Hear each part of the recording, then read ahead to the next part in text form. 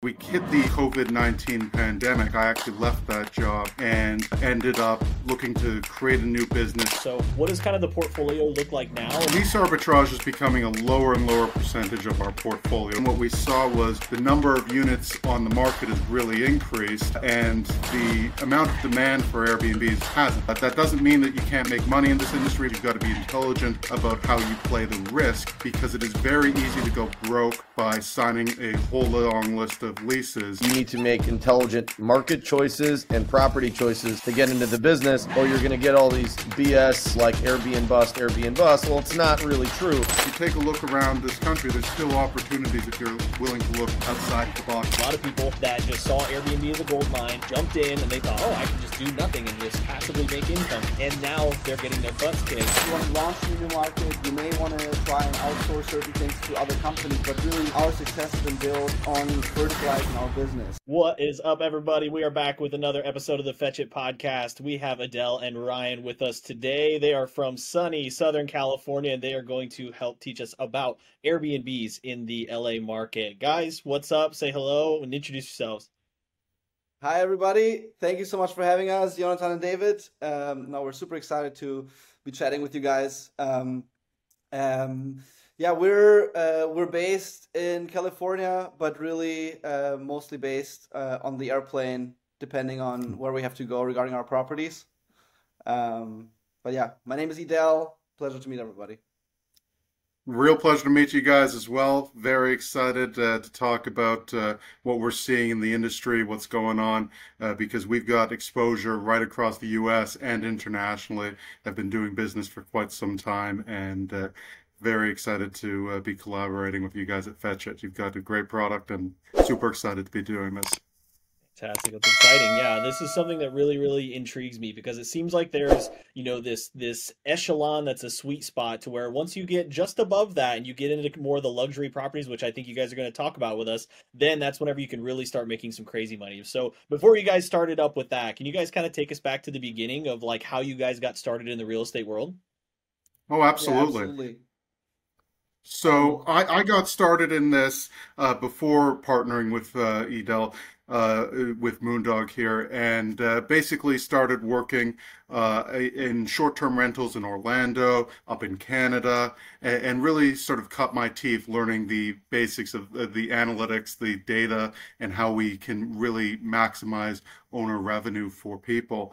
And we were looking, as we hit the COVID-19 pandemic, I actually left that job and ended up looking to create a new business that sort of thought a little bit differently about the short-term rental game.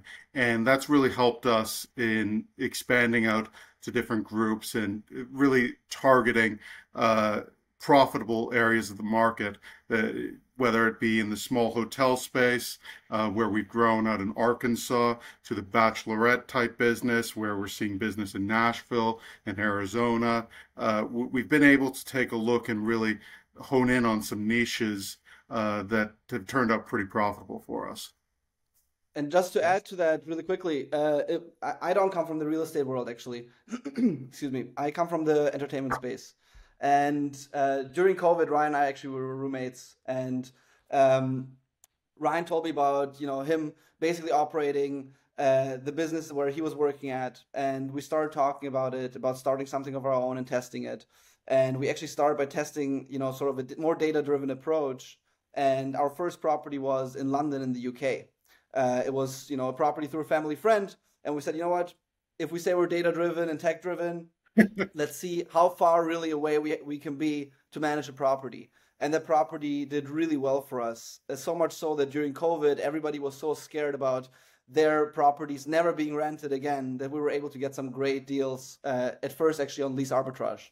And very quickly, I told Ryan, you know what, every girl that I know here in LA, from my friends through friends of friends, they still go to the same spots for bachelorette weekends. It's the same 7 cities that we can probably you count up. I said, you know what? To me, it sounds like, again, I've never been on a bachelorette party. I've been on a couple bachelor parties, but it sounds like money doesn't matter on these weekends. And of course, it does. But it does seem like people want to make sure that they go to these weekends, and they everything is divided by 8, 10, 12 people. And so we started targeting these areas. We started to look into Nashville, where we picked up some amazing properties at first we actually leased them. Eventually we ended up buying them with a couple investors, but that strategy helped us out a lot to really launch this business in Nashville, in Scottsdale, and now we're in about 10 cities.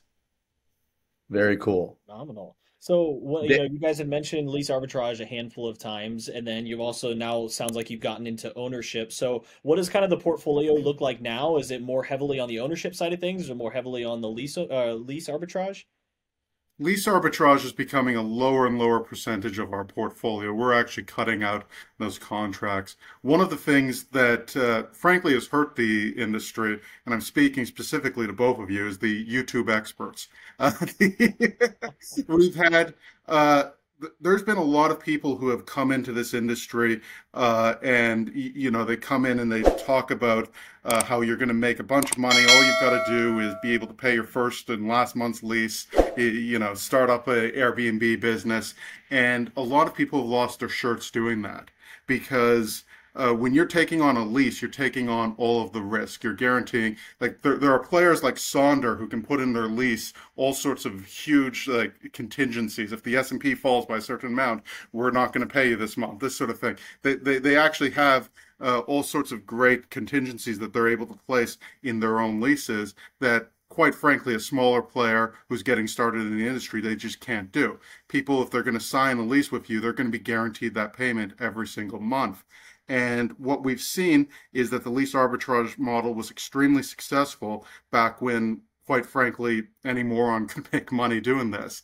You had just a ton of people in the industry entering in, and then what we saw was the number of units on the market has really increased, and the amount of demand for Airbnbs hasn't.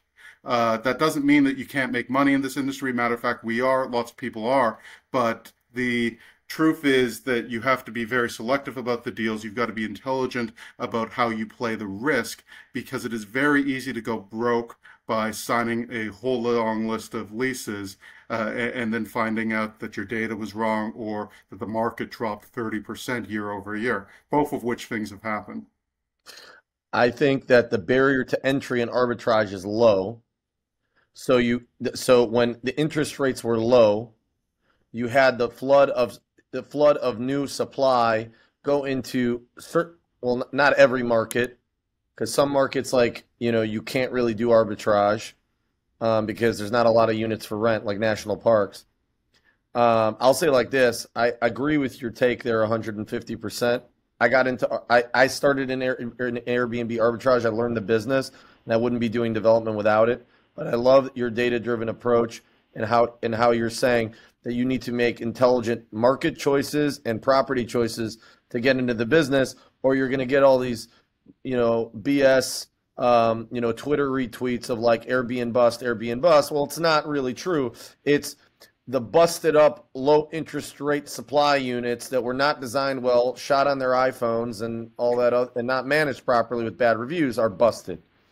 Correct. Exactly. And That's really what we saw, and that's why we start moving our business towards management. And again, the beauty of the management part of the business is that it's a really big difference between amateurs and professionals. And so for us, like everybody else, we started this with lease arbitrage, but very quickly, switched the model because we said, you know what, do we want to just, do lease arbitrage with, 4 or 6 properties, or do we want to grow this into a real business?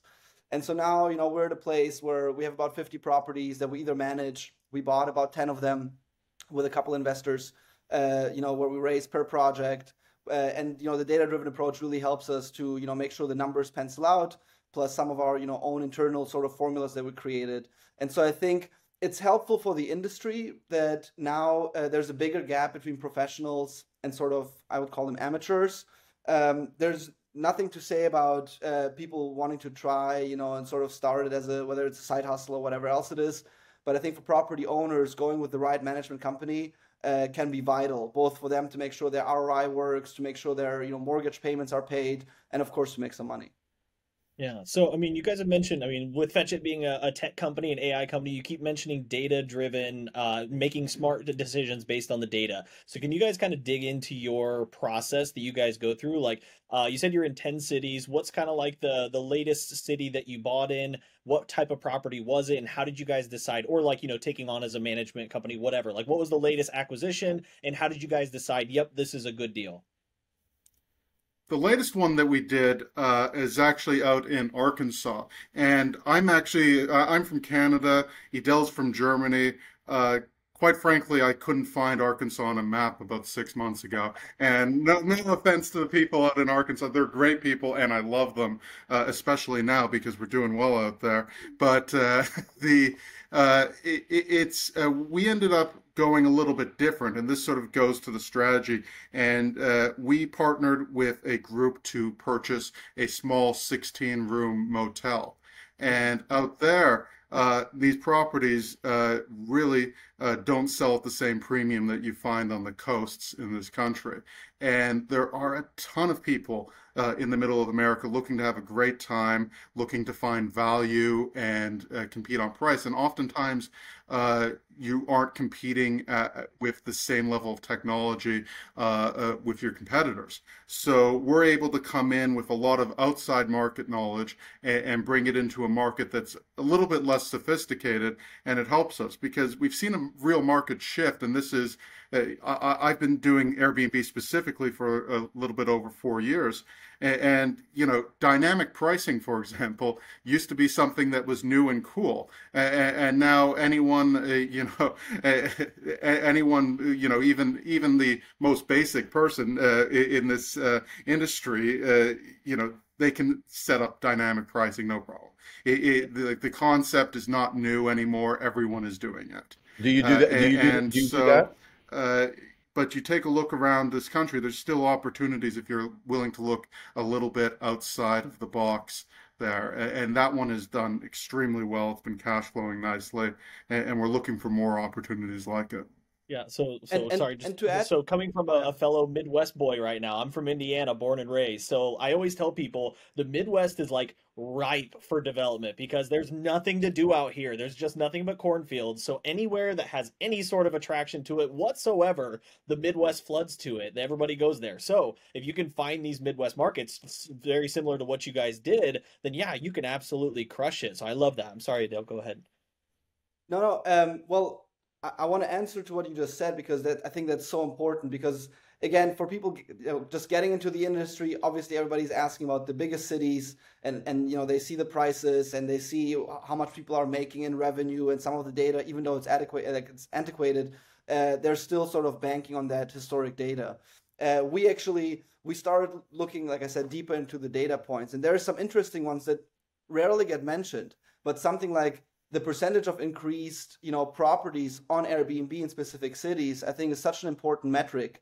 And a quick anecdote to that is, when the Super Bowl happened, in Arizona, everybody said, "Oh my God, we will be making, millions of dollars, and basically our property will be paid for the whole year." And suddenly there were, I think, about 25 to 30% more Airbnbs in that area available, and all of them were empty.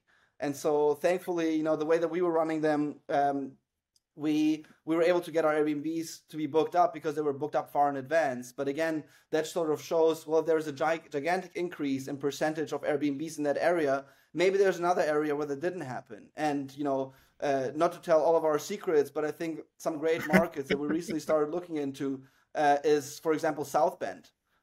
Phenomenal market. It's right next to Notre Dame, the university, and the increase of Airbnbs there, I think, is about like 4 to 5%. The cap rates are through the roof. The people there, again, Midwestern people, it's always amazing to deal with because there's just something about Midwestern that I guess reminds me of Germany.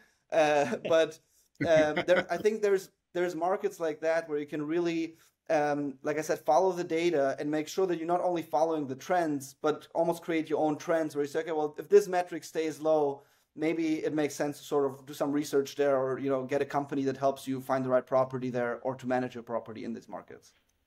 Amazing. Yeah, I think it's Yeah. because half of the people in the Midwest are from Germany. That's probably why. So, you're kind of in my neck of the woods, man. I'm 2 hours from South Bend, so if you ever need anybody to run up there and do something, give me a holler. But that's You are interesting. Yeah, getting a looking call into at these. 2 a.m. Yeah, exactly. Yeah, looking into some of these other markets, yeah, it's super interesting. Like one of the like Levi Kelly, if you guys follow him on YouTube, like one of his favorite places that he goes to, he's from, Southern Ohio, so it's just natural for him. But Hocking Hills, Ohio is such a wild spot for people to buy Airbnbs and build, and it's like insanely competitive with super unique properties. And most people across the country have never heard of Hocking Hills, Ohio, but if you go and look at it, there are so many awesome properties out there, and it's just because there's nothing else around. Like you can drive for 3 or 4 hours and not find another cool Airbnb, and for whatever reason, they've kind of conglomerated there in Hocking Hills. And so, yeah, if you can find these pockets and really start developing them, there can be insane cash flow. So hey guys, I don't know if I you mean, Absolutely got. look, right. Can you I guys think hear there's me? various points also in regards of managing property correctly, right? Like we see now more and more, the differentiation factor plays such a big role, right? Like, I mean, if you look at places like Orlando, or if you look even nowadays in Scottsdale, really, it's not a big secret, that people travel to Scottsdale for bachelorettes or for group travel or, have a family vacation. But I think nowadays to sort of I think the name of the game is really creating as many touch points with the guest as possible. So communication obviously is an obvious point, but the other thing is we have so many guests that come to our properties, whether it's weekends or sometimes weekdays, and they say, "Hey, it's a special occasion. We're my wife and I are having an anniversary, or we're having our kid's birthday, or really anything that is sort of a special occasion for the guest." And I think it's becoming more and more important to really have touch points with the guest, and that's why we started like a subsidiary company where basically we're offering decorations or we're offering certain things for the guests where it's completely hands off for them. They know when they arrive, there's something waiting for them that will either surprise their significant other or make their stay better, a full fridge, whatever it is. And I think these things are getting more and more important. And that's how you see, good management companies really taking sort of, a step ahead versus just saying, no, all we do is manage a property. And so I think that's becoming more and more important. Yeah, you said a full fridge, and you had me think about Nashville, these bachelorette parties. Having a few bottles of champagne as soon as they arrive, I'm sure that like gets the 5-star review going already, right, right from the get go. Yep. So I think Yoni, he was having a little bit of technical difficulty. He's going to try and hop back in, but yeah, That either works. way. So these properties, you're talking about managing them and making sure that you're like doing a good job with it, and that's something else that I think is kind of lacking. There's a lot of people that just saw Airbnb as a gold mine, jumped in, and they thought, oh, I can just do nothing and just passively make income throughout this entire thing. And now they're getting their butts kicked. And I agree that I think like the lower 25% of the market, the people that are not that great of hosts, they're the ones that are screaming the loudest because they're the ones that are going to get the axe, and people are freaking out about it, and they're saying, oh, Airbnb bust, blah blah blah, whatever. But it's only for those people that are doing a poor job. So whenever you have two gentlemen such as yourselves that are doing an exceptional job for it, there's nothing to worry about, and the cream's going to rise to the top just like with any other industry. Well, David, I want to sort of add on to that point because I think you're getting to a really important thing here. But one of the other things that's really hurt the industry is the failure to adapt. So 2, 3 years ago, one of the things that we saw, like when we talk pricing, we always think about it as a pricing curve. And so the thinking always was that you have your days that are coming up really short term. You discount those heavily because you've got to sell them. You're going to get $0 or you're going to get something. And then far out in the future, raise up those prices, put a premium up on them so that you get that booking at the highest possible rate. But when the market came down, a lot of people just kept that rate strategy in place. And what we've been doing is actually flattening the curve a little bit to try to get people in a little bit earlier to our properties, to get them to book farther out in advance so that when the month comes up, we're not sitting with an empty calendar for the next 30 days trying to capture to try to capture these bookings right into the last minute, right? Yeah. And when you're capturing last minute bookings, it's better than zero, but you're going to be doing it at a severe discount. So what we found is getting a little bit more aggressive in your pricing strategy, especially farther out, is giving you an edge because everyone and their mother, they're all pricing way too high out in the future, hoping to get that real premium when in fact what they should be doing is trying to secure those guests so that you lower your risk level and bring in money long term. So you're talking about a strict cancellation policy. as We well. do, yeah, we do use a strict cancellation policy, but to be honest with you, uh, it's not always the best policy. And this is something that I think it really is on a property dependent basis. We have a property out in Los Angeles with a flexible policy. We get very low cancellations on it. And it helps us secure bookings really far out in advance. And it's a nice luxury property, does extremely well, beautiful mountain views. I'll tell you, you're looking down at the city of Los Angeles. It cannot be better. And so when you have a great luxury property that you can get booked far out in advance, sometimes it's worth it to allow for those last minute cancellations because it helps you sort of build up that portfolio with higher price bookings that might not otherwise make it. So that's an amazing point. I didn't. That's very counterintuitive, and I wouldn't have guessed that. So let me ask you something for the audience. Um, Tell everybody what markets you're currently playing in, and maybe what markets you would really want to get into.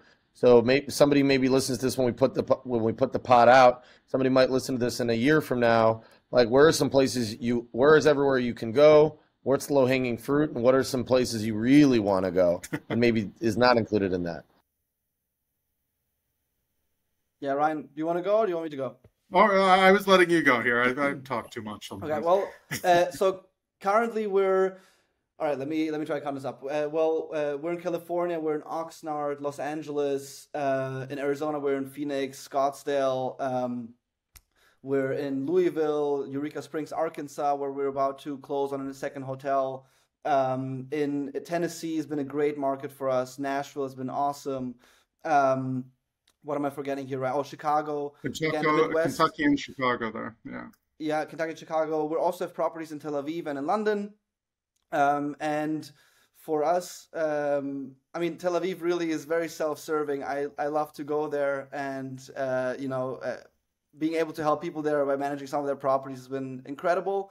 And obviously, getting the chance to go there has been great as well. But no, look, I think currently what we're doing is we, how we structured sort of our expansion has been by, I think verticalization is also a great point to talk about, where of course, if you want to launch in a new market, you may want to, try and outsource certain things to other companies, but really our success has been built on verticalizing our business. So, we have our own cleaners in each market. We have local personnel that we use, and we sort of expand that way. Obviously, economies of scale help with that. So I think Nashville and Scottsdale, Phoenix are probably our strongest markets because we manage the most homes there. And in other markets, like I said, like we launched in Chicago just a few months ago, and currently, we're signing up our third property there. And so I think launching in a new market is not the difficulties, it's doing it efficiently. And so that's really, what excites us. And so I think the Midwest has been definitely a target for us for a long time, and we're trying to expand it a little bit more. Like I said, South Bend has been super interesting for us. Um, but yeah, there's a bunch of places we'd love to be in, and we also have the capability to really be across the country. I think the national park strategy has been also been great. Jonathan and I, we spoke about this briefly. Outside of the glamping space, especially like when there's so many homes and cabins that need real management and that are can really be maximized while also being taken care of. Cabins take way more brain capacity and personnel to make sure that they're taken care of. So I forgot, Big Bear is also a big market we're in here in California. And again, you have to know the rules and regulations. If somebody would like to start in Big Bear and they don't know the rules, they'll be fined through the nose.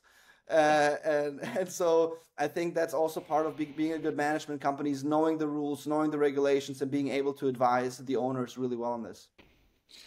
Well, I'll tell you one thing. First of all, people don't know that Big Bear just did the plot twist of all plot twists on the owner. So I know what you're laughing about. I want to cry about it.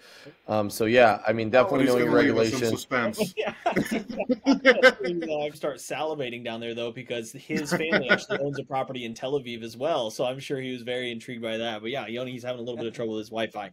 So something that I've been wanting to figure out and I've been wanting to ask, Yoni and I were looking into like the development side of things for properties, and we're thinking, like if we were going to develop like the perfect Airbnb, doesn't matter where the market's at, But well, I guess that's a stupid thing. It always matters where the market is. But would it be if I had the opportunity to build three three-bed cabins or one six-bed cabin? Like, is it better always to go bigger, or is it better to spread the risk out? What's your opinion on that? This might be a lead into a great pitch for Fetch It because look, the answer to that question, really, you can't answer that question without looking at the data in the specific market, right? So when you pull in data on each of the markets that we're looking at, some markets you may do better with a grouping of smaller units. Other ones, the bigger is better. I mean, the, the rule that I tend to see with Airbnbs is that the middle gets killed. Now it's a little bit broad, but generally speaking, your best investment is either really small, so studio or one bed, or very big. And then in the middle, where you have a lot of competition that is sort of trying to squeeze in and make things fit, they tend to get a lot of rate pressure because on the low end, so if you've got a studio, your cost of operations go down substantially. Your cost of acquisition, your cost of cleaning, everything down. It's great. Whereas on the high end, where you've got more bedrooms, your costs are all going to go up, but it also gives you the ability to compete and keep your occupancy up. So when we have a big unit, for example, we do a lot of these big units out in Nashville. When it comes to the middle of the week, Nashville's a very weekend heavy market. So people come to Nashville to spend a bunch of money on the weekend, and the same home that can be selling for $1,000 a night on the weekend can be $50 a night on the weekdays. It's absurd. And the thing is that if you have a 2 or 3 bedroom in that market, you can't lower your price and sort of come down in the same way that a 4 or 5 bedroom unit can because you can fit a small group into a big house, but you can't fit a big group into a small house. So it just keeps your market open, and that's why the bigger side tends to do better. Love that. Yeah. So I see what you're saying there to where like, you can come down and like the bigger guys then can come down and then the people that have a medium-sized group, they're like, heck, I'm going to take the big house. Why not? Because it's, Exactly. at that whatever price point they were thinking they were going to be at. And then on the weekends, whenever the price is higher, then you get, other people coming through. Go ahead, Yoni. By the way, this is something that David and I were talking about a lot in my development, which is like how to set up a house. And David, this plays into what we were talking about. A smaller group will take a bigger house. Yep. Mhm. 100%. So we were Absolutely. talking about we were talking about setting up a duplex or a big single family. And so this is sort of plays in what we're doing. We completely agree with you, Ryan. Yeah. Yeah. I And think I think that's the smart way to think. yeah, And this one of the comes in. things Oh, go ahead. Oh, sorry. Oh, yeah. Well, I was just going to jump in and say one of the things as an investor that you really have to think about is what your goal is. So there's basically in this industry, you can be looking for cash flow or you can be looking at capital gains, right? And so if you're investing maybe, and this also speaks a lot to the markets, where if you're looking on the coasts in LA, in South Florida, you're really going to be looking at properties that may have lower cap rates, but 3, 4 years down the road, you're going to be able to sell them for a lot of money. And when you're building as well, you want to be thinking about those use cases for the property. Because if the only use case that there is that you have this as an Airbnb, and if the bottom falls out of the market, or if you've got an investor who's looking to convert your home into sort of a long-term rental, you might be cutting yourself out at the knees by doing something that is only applicable to sort of an Airbnb, VRBO type market. So you really have to think about whether you're looking to generate the most cash flow, in which case you might take different markets, you might take a different approach versus capital gains over the long term.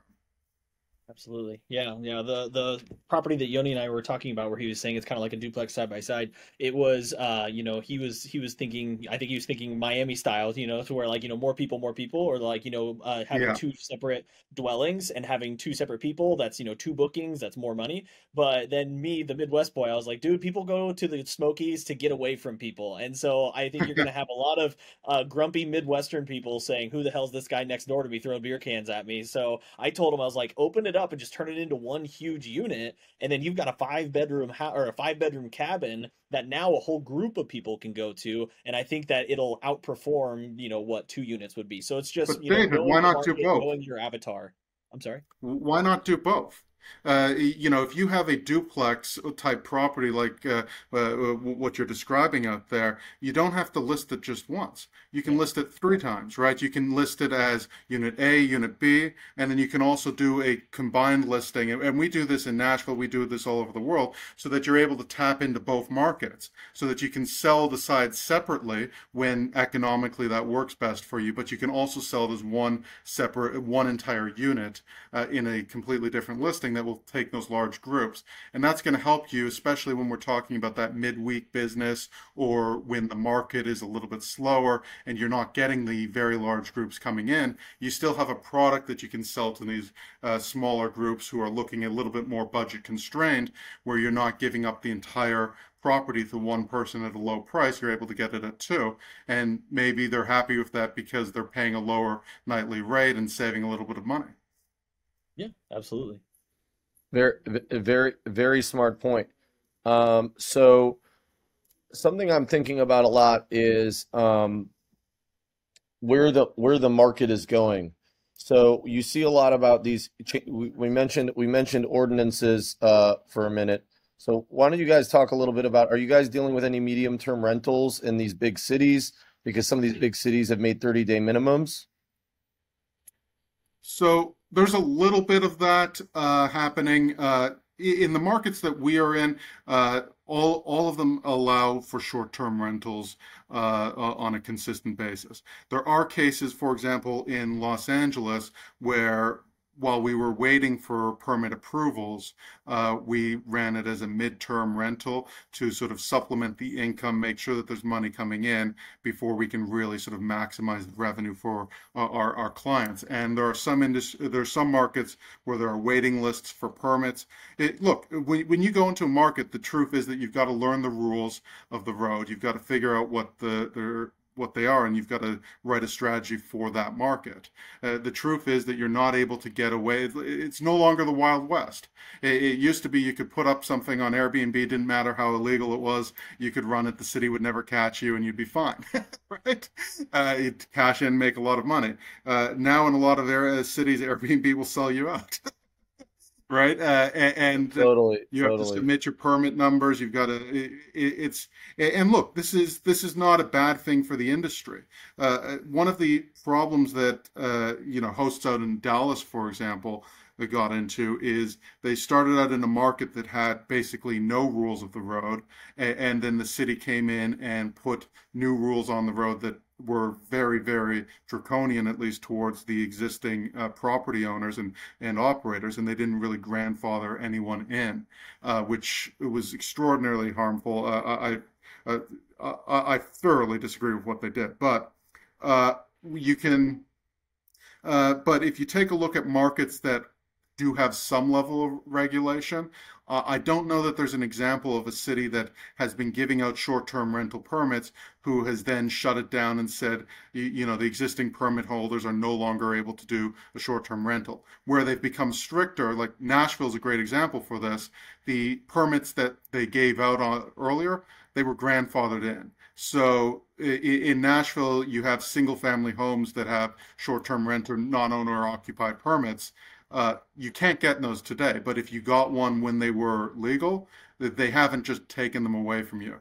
So a little bit of like going into a market with some level of regulation is actually helpful because it reduces your risk there.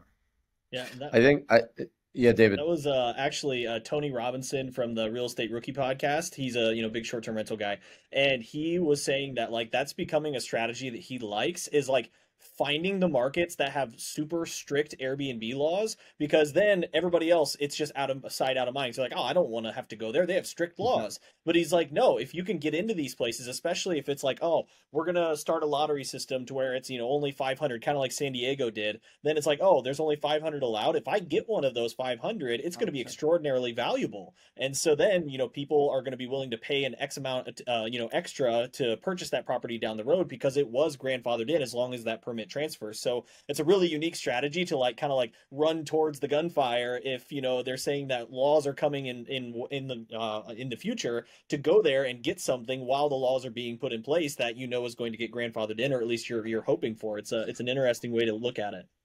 I have a question before we get into we do like a fire round of personal questions, but I have one thing that I didn't ask yet. You guys talked about London and Tel Aviv.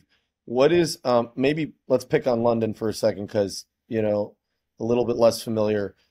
What is the difference between a London property on Airbnb versus like anything in the US, I guess? Or what like is there a compare contrast that you could give? I think that from an operating perspective, it's very similar, right? You want to, on the fundamental level, you're looking at a few major categories when you're running an Airbnb: pricing it correctly, delivering high quality, great cleaning operation, protecting the property from damage. All of those principles, it doesn't matter whether you're in London, whether you're in Egypt, whether you're in Tokyo, or whether you're here, in Los Angeles. Uh, Delivering a high quality experience at a good price, that's just basic business. Out in Europe and in Tel Aviv, uh, some of the differences really came during the COVID lockdown. They were much stricter than what we saw in the United States. And so you just want to think about how different governments are going to react to different situations. Right now, in good times, you're not going to see very much of a difference.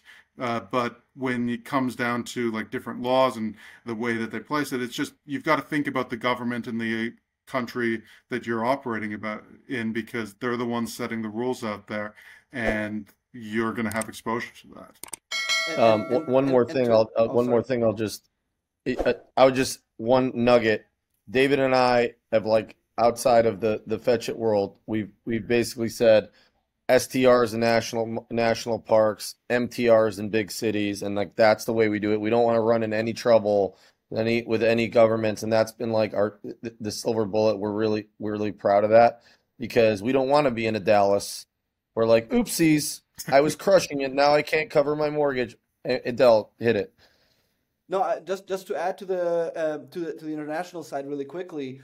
Again, coming from the entertainment world, every studio had the way they put out movies. They don't just say, "Oh, this is going to be a great time. People watch movies in the summer." They have a calendar in front of them. And so I think anywhere you go, again in the U.S., we all know the U.S. calendar, the big holidays, the races that happen, the events. Even though I would say people don't look deeper into the local events, which can really help to maximize revenue and run the property correctly. But internationally, it's even more important. I mean, something even like Tel Aviv, and again, we have such a great relationship with the guys from Guesty. I love the guys. Nobody, by the way, parties harder at their corporate events than the guys from Guesty. But Whoa, whoa, you know, whoa, whoa, whoa. Where's our invite, dude? Whoa, whoa, whoa. you got to talk to Guesty. I'll shoot them a note. I'll introduce you to my good They friends sell there. tickets. They're awesome. Um, no, but honestly, they they rolled out a couple products, and we're beta testing for them all the time on their product side, and they're great. But one thing, for instance, on one of they rolled out a pricing strategy, and one thing that they did right, but I guess for us it looked wrong, is because the pricing was for the Israeli weekend, which like the work week starts on Sunday. And if you don't know this, and you come into the market, and again, it's such a small thing, but I think looking at the calendar and understanding how the calendar works, the holidays in certain other international cities, is so important and vital. And so I think people don't look at that often enough. And I would even say in certain cities in the US, we're in Louisville. You want to be next to the Bourbon Trail, and you want to be next to certain events that happen around that. So you got to know what's happening in that local city to really maximize your revenue. Super cool. So I That's great. I wanna shift gears just a little bit. You guys have mentioned your management company a few different times. Can you guys tell me a little bit more about that and like how you structured that and how you've been able to like bring owners in? Do you guys market to owners specifically, or is it word of mouth, or kind of how does your your marketing business work for that, or your management? I'm sorry. Yeah, one of the cool things when we started this business, I came from the real estate side, and as Edel told you, he comes really from the entertainment side of the business. And I thought that this was a really cool sort of partnership between us because from my side of the world, you get a lot of the analytics, the numbers, looking at the more traditional training that people in the property management industry have. And Edel brings this entire wealth of industry knowledge from how to attract new guests, people, and create interesting partnerships. And that's been really key to growing our business. We've launched products like ghost hotels. I'm going to let Edel go into that in a bit more detail. But what we try to do is bring in owners and find a way to be creative about their properties, help them generate the most revenue that they can, both from looking at it on a data science perspective, but also looking at creative opportunities, whether it's partnering with entertainers, whether it's bringing out new revenue streams through, decorations and other types of business. It really comes down to looking at a property from two perspectives. I know Edel will want to talk about the ghost hotel side and what we're doing to attract people there. I'll Yeah, I mean, look, I think again, I think a lot of things are show business, even though without people knowing that they're show business. And as soon as markets are getting saturated, whether it's CPG products or real estate, I think if you add a little bit, of show business to them, you can definitely attract at least a different, a bigger audience. And if you do it right, you can really, create a great business out of it. And so initially we started, like I said, we follow bachelorettes. You want to offer them something that, in the house where they come in and they're so excited about it, they want to tell all their friends to book this specific house again and again. And then it evolved into group travel. And like I said, with just setting certain things up for certain guests. Um, we've been talking a lot about thinking how to combine those two worlds even deeper. And so, we came up with a concept that, we're sort of in the midst of launching. It's called Ghost Hotels. And it's really a white label company where we're partnering up basically with, IP holders and celebrity brands. Because in my opinion, the fact that there is no, call it, I don't know, Snoop Dogg hotel somewhere, or a Michael Jordan hotel in Chicago, or a LeBron James hotel, in Ohio somewhere, is such a missed opportunity. Because the one thing that really combines every fandom in the world is everybody travels. And so we launched this product. We're working with some of the biggest YouTubers out of the UK on this. And we're doing a couple of things here in the US that we're sort of launching, hopefully soon. But yeah, I think there's a lot of ways to stand out, and it can be sort of as big as sort of that idea and the vision that we have for this, or as small as, hey, what will be a good theme for my home in the desert that does not look like every other home in here, and how do I make my guest experience really stand out? It's interesting. I love that, man. Yeah. So I actually was just, making it even more like leaning more into the experiential side of things, like making it a true experience for people that are going there. I think that's where you're going with it. On like a smaller scale, I was talking to one of my students yesterday, and he was saying that like he's a Wisconsin boy, so he loves the outdoors, loves the fish, loves all of these other things. And he was like, you can find like a 20-acre woods with a big pond in it for like, pennies on the dollar to buy this land. Mhm. He's like, I want to build a cabin out there and advertise that, oh yeah, I've got all the fishing equipment here that you can go and you can, catch perch out of the pond and whatever else. He was like, I think that's also like big. And Airbnb is like, actively promoting it, saying that they want Totally. it to be an experience for people that are going there. That's why they promoted the OMG so much whenever they had that big competition going on and stuff like that. And so I think what you guys are doing is, like the tip of the spear of the way that Airbnb is going. So congrats. That's amazing. Thank you. No, by the way, if you look at homes, even in Arizona, we were shocked, but like we were shopping for some land out there, and looking at some homes, and there's not that many places that have places for people to launch their horses.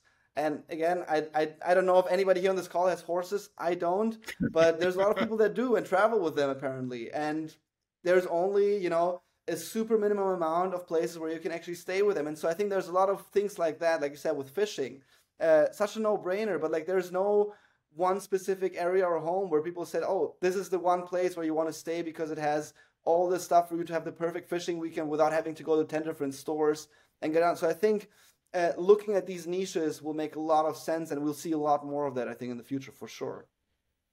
Absolutely. I mean, I just want to say one thing. The themed hotel, the themed by city concept is really cool. So keep us posted as that develops. I want to hear much more about that. My brain went right away to those like Disney princess themed Orlando Airbnbs, but like it's much cooler. That's like obvious. But what you're talking about is I want to hear more about it. I think it's really cool. We'll keep in touch about it offline. Oh, Definitely. I mean, absolutely. look, Disney is the only company that has done it really well. But again, I was speaking to somebody today who sort of represents like, a gigantic YouTuber who has a huge following, and their toys are in every aisle in Walmart or any other place, really, retailer. But the fact that you can't go somewhere with your kids, into a hotel outside of Disney that at the end has a gift shop, that again, it's not just increasing your revenue, but it's creating an experience around it, is kind of crazy to me because I myself, when I stay, I don't know, the Hoxton, New York, I find myself sometimes, giving into I'll buy a hat, like why not? Or I don't need a mug, probably another mug, but oh, there's a cool, I don't know, like a shirt, I'll probably get it. But there's very few places that offer that outside of quote unquote hip hotels or boutique hotels. And I think that's really, again, people our age, and I sort of combine us all here on the call in the same generation, we don't want to stay in another, 200, 300, 400 bedroom hotel if we don't have to, and if our like, company is not paying for it because of some reason. We probably travel in boutique hotels or dope Airbnbs in great locations. And so I think there's so many ways to really build that out and create a little bit more of an experience and excitement around staying at a place, and probably want to keep something from that place as like a gift to somebody or just a gift to yourself, really. Well, and like everybody wants to in the age where everybody knows everything because everything's inside their phone. I think there's a huge draw, like a feather in people's cap whenever they know something that somebody else doesn't. And so if Yeah. they can bring a mug back from their baller Airbnb that they stayed at, and then somebody asks them, "Oh, where's that mug from?" "Oh, it's from this cool little Airbnb that I found." Like creating something to where people, they'll remember it afterwards and making it an experience. Yeah, I love that. And you really got to think about your buyers, and especially these OTAs like Airbnb and Vrbo. The cookie cutter approach that's sort of become the industry standard over the last few years is the antithesis of what they were trying to build with Airbnb, right? Like, these great, like, look, all respect due to Sonder and these big companies that have been really dominating the market here. But, these serviced apartments that all look the same, all have the same furniture set, all sort of,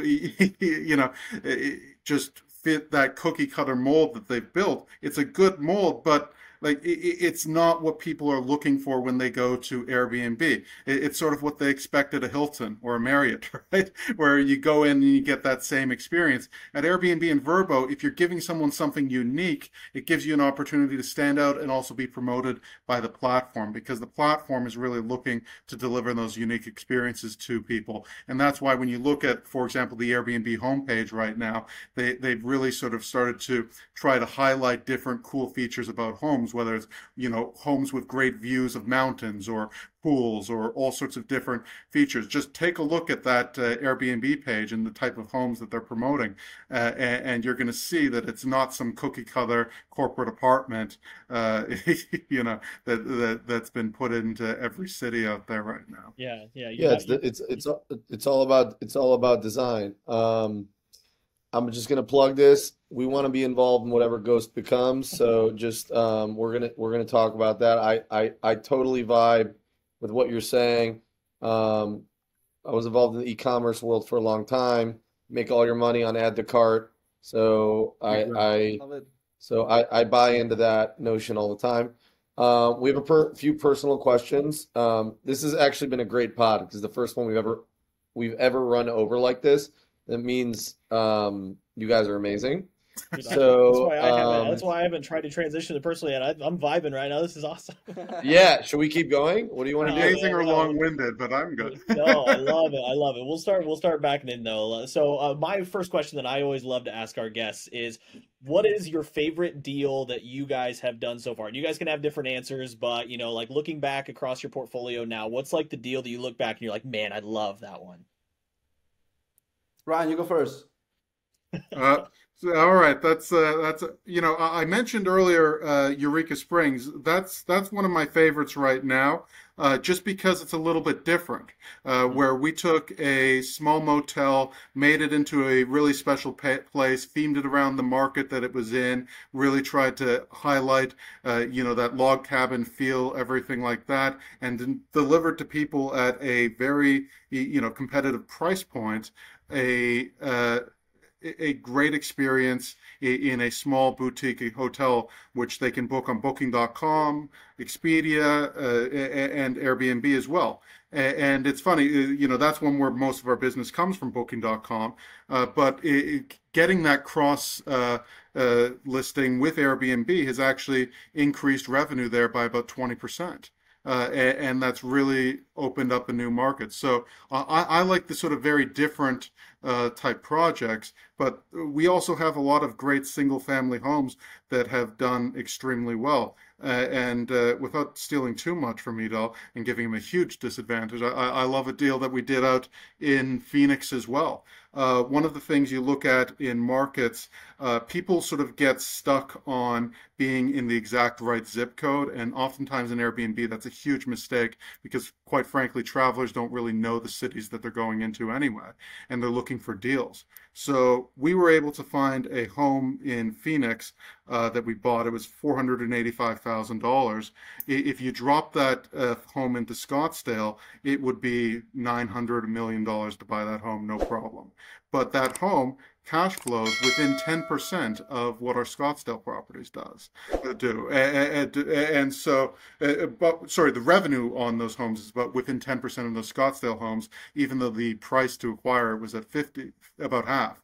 And so the cash flow that we're getting off that property just really outpaces that. So sometimes looking a little bit outside the box on your markets and the homes that you're looking at, it gives you an opportunity to make an outsized return. Great. I'll Love jump that. in here before Ryan mentions all of the properties and deals that we've done here.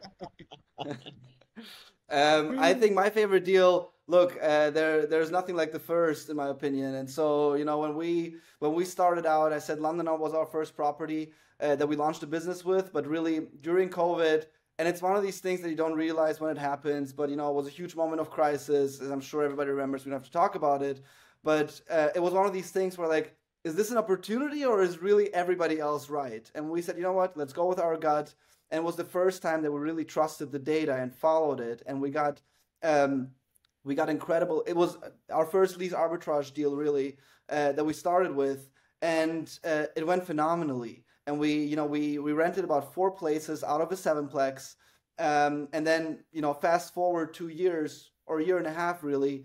We got a couple investors and we bought out the whole 7-plex. And so myself, I'm a Jew from Moscow who grew up in Germany. I would have never expected to own property in Nashville with a couple investors, but it was the first one that really proved to us, if you follow the data and you do your math right and you really understand the market, and also most importantly, and I know your audience is mostly entrepreneurs, you got to trust your gut sometimes. It can work out, and so I think that's, for me, will always be like the most memorable and exciting deal that we've done so far. So far, love that. Exactly. We gonna be friends. We gonna be friends. What is a favorite book or podcast that Adele, Ryan, it doesn't matter how you guys answer it, both answer it, that you guys feel has helped you guys along this journey, and be curious to hear your opinion. Does it have to be real estate related? No. No. I mean, look, like I said, I grew up in Germany, and if anybody wants one of the most inspiring books on somebody that really lived the American dream without being from here, I cannot recommend the Arnold Schwarzenegger biography more. It's somewhere right over here, actually. And truly, like, again, by the way, the first million he made was buying property in Santa Monica, to bring it back to real estate. But I think, especially look, there's amazing podcasts out there. What you guys are doing is incredible. But I think sometimes, and again, maybe that's also where my ignorance is bliss sort of yin and yang with me and Ryan comes from. But I think people also don't only look in real estate books, don't only look in, business books, try to find inspiration in what people have built before. We're standing on shoulders of giants, whether it's fighters, whether it's, big celebrities, or just, people in your own circles, I think there's a lot of inspiration to be taken and actually put back into your business. Amazing. Love it. That's a phenomenal answer. And maybe I'll steer us back to the business book side of things and try to give something there. One of the things that's not really a real estate book, but one that I really enjoyed was by Chet Holmes, The Ultimate Sales Machine. Really cool book to read because it goes through. Look, everything you do in business is in sales. And Chet was one of the absolute top guys in the industry when he was at the height of it. He really uh, was one of those outperformers. And it's great taking the ideas and concepts that he offers up in that and sort of applying them to your thinking when you're looking at selling something on Airbnb on or anywhere else. Look, we're putting these products up on a platform, but you're still in a bare knuckle sales battle against every other property manager out there, and you should read a book and learn how to win it. It's amazing. I've listened to I don't countless podcasts, and I've never heard somebody mention that book before. So I'm gonna check that one out, man. All right. So, my next one that I'd like to go to then is like, is there somebody that's in your industry or in your niche that you guys kind of look up to? Like, we're wanting to do what they're doing. Is there like, some big Airbnb host or some big manager or some big company or something that you're looking into? Or, are you guys just kind of like forging your own path? And I think I know which answer you guys are going to lead to, but. I mean, I guess you can guess my answer. Look, I think, and by the way, I see less of this business as a competition. We actually, like, to your question before, like how we get properties, a lot of it started out by us, finding the people and finding property owners, going through whether it was Zillow listings and so on, one by one. And then that sort of, thankfully, through word of mouth, started becoming more of an incoming business. Then we said, you know what, let's build out a sales team. And we started to look into that. And I said, you know what, first, before we do that, I want to try the cold calling thing. I called about 500 people in one day from a skip tracing link that we got just to see what I could, what I would ask my salespeople to do. And I quickly realized I don't want anybody to go through that. And quite frankly, I don't want somebody to mention our company while they annoy somebody. And the way that I got cursed out, and I could not agree with them because I would be as annoyed if somebody called me out of the blue like this. So we actually started partnering with a couple of realtors where, we're offering them part of our management fee. Or some sort of referral fee for certain things. So if there's realtors who have great relationships with property owners and need a management company, come to us. We'll take care of you. And I think there's ways to do this in a smart and new way. And so, look, I think the pie is big enough. I want other management companies to succeed. Ideally, I want them to be professional and good so that people don't think of this industry as sort of like a dirty business in any kind of way. So for me, I want everybody to win. And I think you have to forge your own way to stand out a little bit. That's awesome. That's a great answer. David, take us home. So one last question. What kind of troubles do you guys have in your business right now? How could our listeners potentially help you guys? And what's the best way to reach out to you? Like what company websites, email, social media? Yeah, current problems with the business. Thankfully, look, if you operate a business, you're always going to have hiccups, and you're always going to hopefully learn from them and change them. Like I said, we changed our model quite a bit. We're not doing lease arbitrage anymore. I think it's a great way to start, but I think once you have a healthy business, there's better ways to really grow your business.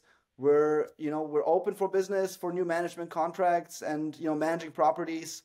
We don't keep people long in our stuck in our contracts. We only want to work with people who are excited about working with us and partnering with us. Our whole point of the business was that I would say probably 9 out of 10 owners that we worked with, they all stayed with us and eventually ended up buying more property that we ended up managing. And so I think the longevity of working with a property owner is vital, and it's been so exciting because you just grow it with it. I mean, some of them bought property with us. And so there's nothing cooler than to get that trust. Look, we can manage properties all across the country, co-host, whatever it is. And we can also help people really, look for the right investment opportunities with companies like Fatchit by using you guys' data and really analyzing it. And now we own, we know the founder, so we'll have a direct call to him. Beautiful. Yeah. And people can find us over at moondogplace.com. We've got our company phone number up there. You can reach both Edel and myself that way. My email's Ryan at moondogplace.com. Edel's is Edel at moondogplace.com. Pretty simple. We're always willing to talk. Really love hearing from your listeners and seeing how we can do business. I think the problem that you'll see with every single company in the world is we're always looking for more growth. And if you have the key to additional growth, you're going to be paid a lot of money for it. And so, we'd love, we're always looking at new creative ways to both grow our business and more importantly, to help our clients. We really want to deliver exceptional service to everyone that we're working with. And that's always been top of mind when we're doing business. That's awesome. So if anybody has money burning a hole in their pocket and they want to go buy a badass Airbnb, but they don't want to have to manage it and they want two pros to manage it for them, please reach out to them. Yoni, anything else before I get out of here? One of our best guests ever. I don't know. I don't want to say best because I don't want to insult anybody, but this was pretty awesome. Absolutely, I agree. Really enjoyed it. Ryan, Thank you guys so much for having us. It's been an absolute pleasure. Thank you guys for having us. All right, thank you guys so much for coming on. We appreciate it. It's been another episode of the Fetch It Podcast. Peace.